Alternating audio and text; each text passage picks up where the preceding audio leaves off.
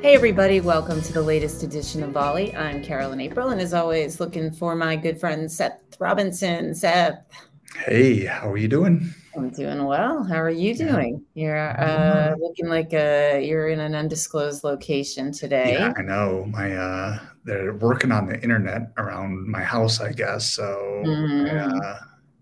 I just jumped over to the library and not a lot of visual appeal in the study room here at the library. So It's minimalist. Let's put it that's a good yeah, that's a thing. That's a thing. I mean, it's a nice enough room. There's windows in here. Yeah. But I can't really grab any of them in the screen or Right. it'd wash me all out and I guess everything. for our So podcast listeners who aren't on YouTube, they can't even see this background anyway, so it's kind of a non thing. But yeah, but I'm looking at it. But how are you're you doing looking at it. You otherwise? see it. I'm good. I'm good. Yeah. I mean, this is the latest in a series of misadventures trying to record this episode. So it's good to finally be doing this one. This is true. We've been like on vacation, me not on vacation because I messed up my vacations. Then we've had scheduling snafus and rescheduling. So here we are. Let's Here we knock it are. out, Here we are. We're knock it out doing of it. the park. Yeah. Yeah. And so thank you for being flexible. I know you're trying to kind of enjoy a little bit of that rescheduled vacation this week. So Yeah, it's good it's to a see bit. you. Yeah, good to see you too. We've made the best of it. But Good. yeah, it's been weird. But luckily it's going into a long weekend, so all Yeah. good. Yeah. Yeah, That's going to be good. And we got a good topic today. I think this we one's going to do. be fun. We do. Yeah. So, So you want to kick um, it off? you were at ChannelCon I earlier was. this Yeah. month, and of course, we had all of our members there. A lot of people that have been doing channel business for a long time, doing technology business. Probably some people that are new into technology business and trying to start up their own managed services. And we've always had a lot of talk about the evolution of service providers and some of the things that they need to do as they're maturing. And I know that our MSP community just put out this MSP playbook, or they're going to put out this MSP playbook, and that got talked about at ChannelCon. And that's for kind of MSPs that have been around for a while, people that are trying to grow their business maybe or refine their operations. And that just got me thinking about, well, what about the beginning of the Yeah. process? What about those people that might be trying to start a tech firm these days? Because I think that looks very different than a lot of our members or a lot of people that have maybe been doing technology for a while. When they started off, I think it's very, very different from the way that a company would start today. Yeah, I would agree. I mean, a lot of the, existing current MSPs and other channel companies came from a place, a lot of them where they were entered the market as resellers, and going back, into sort of the traditional VAR, if you will, who was reselling in most cases hardware and doing so, very, very in a very traditional way. The vendor through a distributor, the hardware they would buy at some sort of discount and then resell that to customers and make a little bit of margin on that, and then add some value around it with respect to other services. And then a lot of those companies have evolved over the years into managed services. So they actually were never companies starting from scratch, most of them as MSPs, but were companies that were evolving from a reseller into a managed services company. And so that was a very different journey than somebody that was just starting from a blank slate to become an MSP. And in the meantime, we've had all kinds of changes in the industry. It's a much bigger ecosystem. The number of services and technologies that are offered is just mushroomed. We have the cloud, obviously, and you can't go without talking about how much of an impact that's had on how we do everything from from the perspective of a technology business, whether that's what we sell, how we sell it, where it resides, how customers buy things. All of those things have changed. So yeah, to start a business today in the channel services area very different than it would have been 10, 20 years ago. Very Yeah. different. Yeah, so I think there are a few things that we want to talk about, some key considerations Yeah. that anyone should be keeping top of mind if they're trying to start up a tech firm. And a couple caveats here before we get started. We're talking about a tech services firm, Yeah. not so much a tech product firm. So if you were going to build out, a new widget, or you had an idea for some kind of software or app that you wanted to build and you were going to be selling that thing, that's a very different thing than I think trying to get into enablement or services, Right. whether that's, kind of a traditional MSP type model or some kind of new services around data analytics or something like that. So we're talking about services here one way or another. And then the second caveat is we're not specifically talking about the technology that you might wrap the services around. So we're not going to talk about you should get into AI or you should get into Right. data science or whatever it might be. We will have, I think, one little twist at the end on that caveat, but for the most part, we're not talking about the technology. Yeah. So I think with those two ground rules set, we can jump right in. We've got 4 different keys here that I think we're going to talk about. And the first one is the business functions Mhm. that you would have to help you run a business. And I don't think that these things are ever completely ignored as someone starting up. Maybe some of them would be, a lot of them wouldn't be, but we're talking about things like finance and Yeah. legal and HR. And I think that the point of this is that you don't want to just do any of those things by the seat of your pants. You don't want to do the bare minimum on them. They are critically important to future success, even if they're not maybe critically important to figuring out the market fit or to getting your services, off the ground or to building out your portfolio. They're so important down the road. I think that that's what we see in a lot of firms that are a little bit more established and maybe trying to grow, that if they haven't built that solid foundation in some of these business areas, then they really start to struggle. They do. That's where we see it most right now, is in existing companies that were small to begin with, started with technical acumen and sort of all those business functions that you just described, were not well thought out and given the same priority as whatever it is, the service, the technology that they were trying to sell. And then when they reach a point where they want to grow to that next level, by adding staff, which what that can do to a company, by getting into a new market and really trying to expand revenue, they find out that those legs of the stool, the basic business functions, if they weren't on solid ground to begin with, it's very difficult to move forward. And so a lot of these companies ended up going back and trying to get their house in order before they can actually move to the next step. And so what we're recommending here is get those things settled from the get-go. You will have to make alterations as you grow and move, but if you have good fundamentals in the beginning around those very basic business functions of finance, HR, legal, operations, I would throw into there as well. You're going to be in much better position to thrive and earlier, and then move more quickly through a growth path without a lot of hurdles along the way.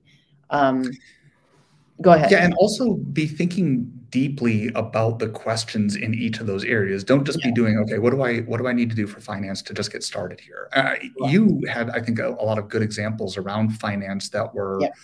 good questions to be thinking about rather than just what are the basics, right? Do you want to dig into those a little bit? Yeah, I mean, it's really one of the things that I've noted in my time, covering the channel, and also we've seen in research, is that companies don't think through. They do think through sort of the get me through to tomorrow type of financing, but they don't think through a few things. I think COVID really has opened a lot of people's eyes about things that can go wrong, and if you're not prepared, but channel firms in general, what I found, are very risk averse, and part of that translates in the financial realm to unwilling to borrow money, and they don't look at what sort of credit availability they may have with their bank or another lender might be. They don't consider those things because to them that's sort of anathema, and they don't want to borrow money, but as most people and entrepreneurs do figure out along the way, at some point, financing becomes important. And you may never take advantage of it. Perhaps you're one of those lucky companies that doesn't have to, and you've got adequate cash flow at all times, but that's not usually the case. And so one of the fundamentals that I would recommend very early on is, even if you're not going to use it, if you vow you're never going to, make sure you understand where those lines of credit may exist for you, establish them, make sure that you've got, a good credit rating. And so that when you may find yourself in a position, whether it is a negative situation where you really need to borrow money to make ends meet, or a positive one, you want to grow, and the only way to expand into something would be to put your neck out there and borrow some money, you need to be fundamentally ready to do that. The other thing I would say that a lot of new companies in this area don't think about is, you mentioned HR. Most small companies don't hire an HR department. They may not even have an HR individual. But if in the very beginning you don't think about how you're going to manage your people in your workforce and potentially grow it and create a culture, even if that's something that's not done with an actual full-time headcount person at the moment, you need to think about some policies and procedures right out of the gate, and someone who's going to handle those things, whether that, even if it isn't somebody who is designated and hired to do so, because down the road, as you grow, you are going to need that functionality formalized, and you're better off having some sort of foundation that you've already established for it. So those just a couple of examples that may seem pretty obvious, but a lot of companies don't do that upfront, and then they find themselves really drowning when they get to a point where they have to do it tomorrow or immediately, and they're not in a good position to do so. Yeah. I'm glad you mentioned HR, because I think of all these that we're talking about, that to me seems like the one that's most likely to be completely ignored, right? Someone, if they're starting up, they're just going to grab the people that they need and they're going to get started up. Mm-hmm. And they're probably not going to be thinking about, like, how do I continue to build my staff? How do I continue, how do I focus on retention? How do I think about these things? And I would imagine that not a lot of startups are in a place where they want to bring on a full-time HR person, but I think to do a little bit of HR consulting would probably go a long way. And then legal is maybe the last one to mention here, where I think, like finance, there's no way to kind of get started without having some kind of legal thought. But I think it's really important to go deeper, especially in technology services, to kind of understand things like liability, things like regulations, these things that have become a lot more important today than they were several years ago. So I think all of those business functions are really important to think through upfront, and not just treat like, I'm going to do the bare minimum and then I'll build it up as I go. I think that really puts you behind the eight ball. The second key that I think we wanted to highlight is another business function, but one that we thought was worth highlighting on its own, and that's marketing. You have done a lot of discussions around the need for marketing in today's service industry, that so many of them were just tied to a vendor beforehand, and they didn't really build their own identity. And now that's becoming more and more important, is kind of building and creating your own identity, and then finding a way to message that out to your own clients, existing clients, potential clients, whatever it might be. So I think that marketing arm is another business function, but I think it's one worth kind of pulling out and talking about separately. Yeah, it's super important. And marketing has not been a strong suit for a lot of traditional tech services firms. Again, you mentioned it, they often tied their branding to the vendors whom they worked with, the products they were selling, and those vendors who made those products. That was their entry card into visiting potential customers. That's changed dramatically. In the world that we live in now, honestly, sales is almost secondary to the sales skills in your organization, or almost secondary to what should be your marketing skills. And I'll explain it in this way, is that customers today are really the hunters. They figure out in many cases that they are in need of something. They don't always know what they need, especially in the technology area, but they have grown accustomed as consumers in their regular life to going out and vetting products, services, doing a lot of research ahead of time. And they're often looking, and they're looking online. You, as a company that's selling something, need to have a very strong marketing presence and branding presence for those customers to find you. In a lot of cases, it used to be that it was all about sales, cold calling, knocking on doors. You're going out and trying to push yourself. Now you need to be there when customers come to you. And that requires a really good digital marketing, content marketing type of strategy for your organization, a really good website, one that takes advantage of all the technologies that are out there today. Using SEO, as much as Seth, you and I who work in the content world, can groan and moan about SEO, but for a lot of companies trying to get themselves seen by the customers, these things are very important to get to the top of search lists and all of that.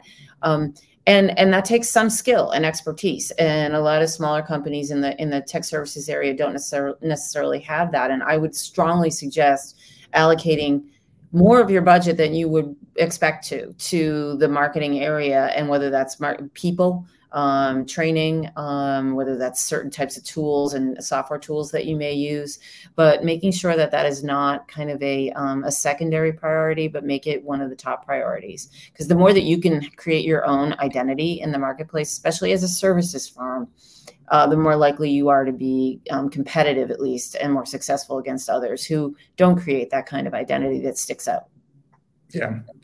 Yeah. And the last thing to maybe add on to that is I feel like I don't hear quite as much these days about like multi-channel or omni-channel marketing, Yeah. but I feel like it's just as important as it ever was. Like when you mentioned having a really strong website, which I think is critical, I think very closely tied with that is having a very strong mobile presence, whether your website is mobile optimized or whether you're building out an app. Mm-hmm. We talked on the last episode about social and how that's really become the domain of marketing. Yep. And just this knowledge of how individuals are moving through digital experiences, whatever that might be. I think that is kind of where the whole discussion on metaverse has regressed back to is this idea of multi-channel or omni-channel, or just the customer being in a lot of digital experiences and you needing to be there in some way yourself, to be present and to be identifying yourself and your brand with consistency. Yeah, in order to be successful at that, and this goes back to one of our business fundamentals we probably should have put right at the beginning, was identifying your customer target. So really knowing who your customer is, who your ideal customer is, will help you then fine tune and hone all of these marketing, omni-channel, means of communication and other ways to promote yourself and to reach those customers. So rather than just throwing a lot of spaghetti at the wall, really understanding like the geography of your customer, the size of customer you're after, the type of services that they may be looking for that you have, and then the persona thing, I guess, is what it is. And then you can really, I think, have an easier time trying to identify what the best channels are for you to reach those people. Yeah, definitely. So we mentioned how this need to focus on marketing and build your identity comes from the change in the environment where services firms aren't as tied to the vendors that they might be working with anymore. But that still doesn't remove the need to think about the other people in the technology ecosystem that you might be working with, whether that's vendors or distributors or other MSPs or services firms in your area that might have different specializations than you. I think we put all of that under the umbrella of alliances, where it's a different way of thinking. Again, it's thinking about the entire ecosystem rather than thinking of yourself at kind of the end of a product chain, and just being the last mile of that product out to customers. But it's still, I think, really important to recognize who all the players are and which types of players there might be. And it even extends beyond pure technology firms into firms that might be doing business consulting. But there might be technology kind of woven through the business consulting that they could do, and there could be a good partnership there. Yeah. So I think there's just a lot to consider when it comes to alliances.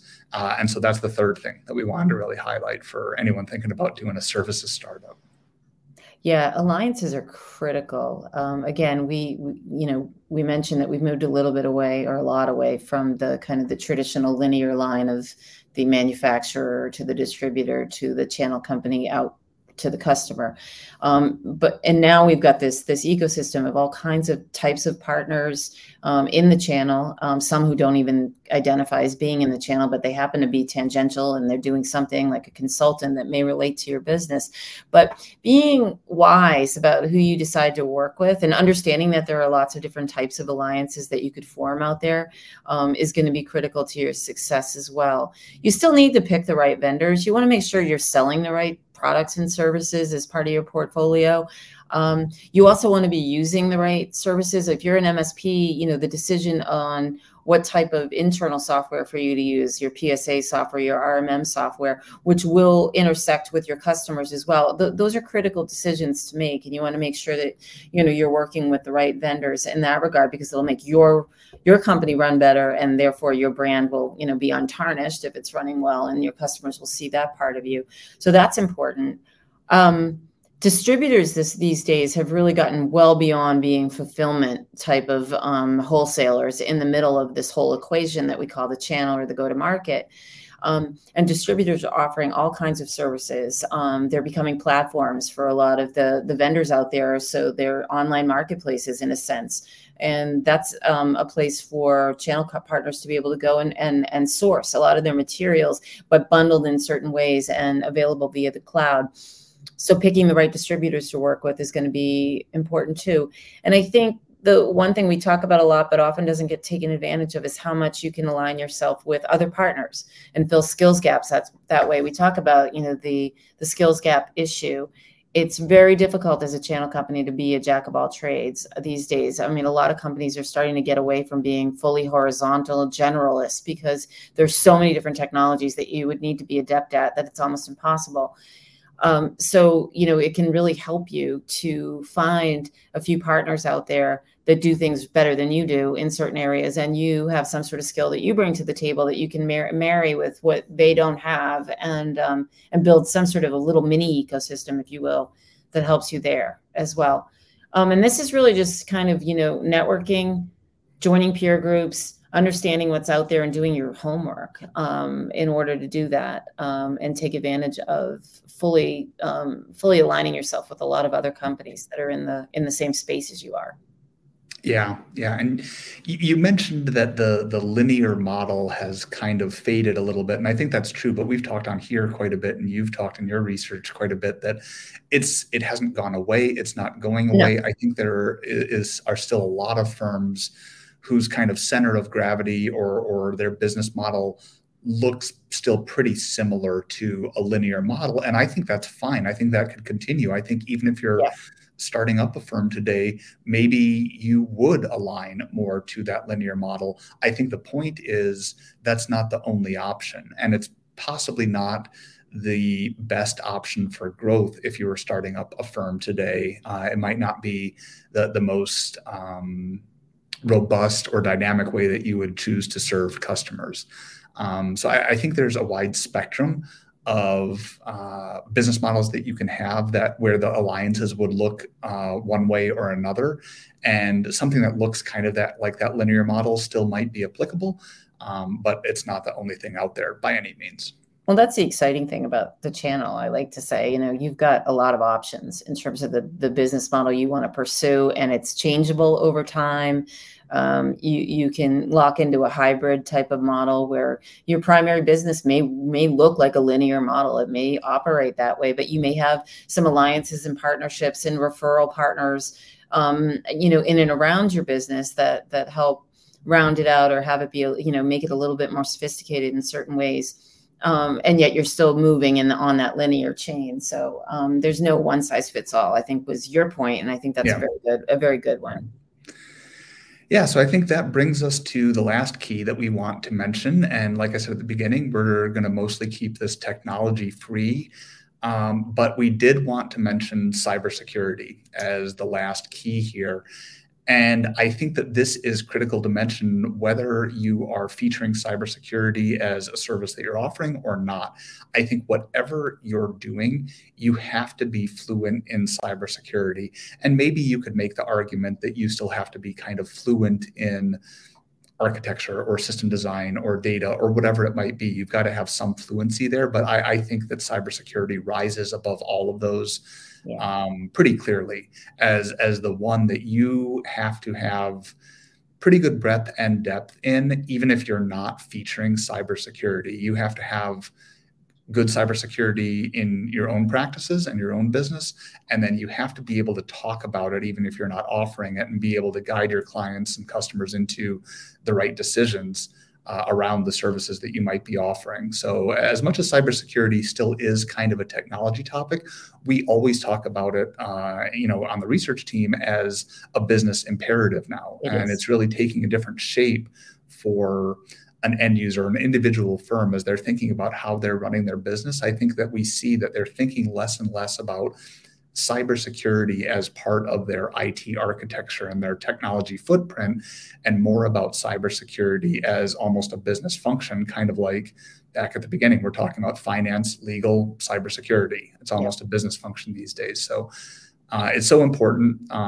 It's not going to stop anytime soon. It's always going to be this constant balancing act we're definitely going to be talking about cybersecurity quite a bit over the next month. But it's the last thing that we think that people need to think about if they're starting a technology services firm. Well, it's critical. It goes back to identity too. So you want to have a brand and an identity, and part of that is trust. You want customers to trust you. If you're an MSP, you're essentially asking customers to entrust you with their assets, their customer data, their technology assets, all of the information that resides within their technology environment. They need to trust you, just like putting your money in a bank. You need to trust that that bank has backup insurance if something happens, and has cybersecurity and privacy policies in place. The bank doesn't sell cybersecurity solutions necessarily, but they need to know what they're doing with regard to it. And likewise, the same thing if you are an MSP who is taking over the control and the accountability for your customer's environment. They need to believe and know that you have some cybersecurity expertise there. You may parlay that into part of your portfolio in your business as well, but you don't necessarily have to do that. You don't have to be a seller of cybersecurity services, but you need to understand cybersecurity and you need to be good at it. Or you're going to find yourself in trouble, or you're just not going to be competitive in terms of gaining customers. So definitely, it's one of those conversations that you have to have, and you will always continue to have with customers, with the partners and alliances that you form. I think it's kind of permeates everything that we do. Yeah, and I think that the way that cybersecurity has evolved, and when we talk about modern cybersecurity compared to the old days of a secure perimeter, I think there are still a lot of companies out there that haven't really wrapped their head around what that means. What it means to try to be following a zero trust framework, and what it means to be thinking about cybersecurity in terms of not just technology, but also process, not just protecting things, but also being proactive. I think we still see so much room for improvement, in all of that. And so having that fluency and really understanding what modern cybersecurity looks like is critical. And like I said, we're going to have a new cybersecurity report coming out very soon, and that's going to be the focus of a couple episodes for us. So everyone can stay tuned for that. Yeah, more to discuss there for sure. Well, I think that was a good primer. Yeah, I hope so. Yeah. I know, just again from kind of looking at what's come out of ChannelCon, attending that event for several years and talking to you over the years about your research. It was good to kind of talk about this and kind of say, okay, if you were starting something today, how does that look a little different than if you would have started something 10 or definitely 20 years ago? Yeah, agreed. So hopefully a lot of people will be out there starting their new businesses, because we like to see the pipeline get filled in the channel too. Yeah. This is going to be the seed that boosts all kinds of startups. So, of course. All right. Well, thanks again for your flexibility, and thanks as always to our producer, Andrew McMillan. And Carolyn, I'll see you next time. Sounds good. Bye-bye.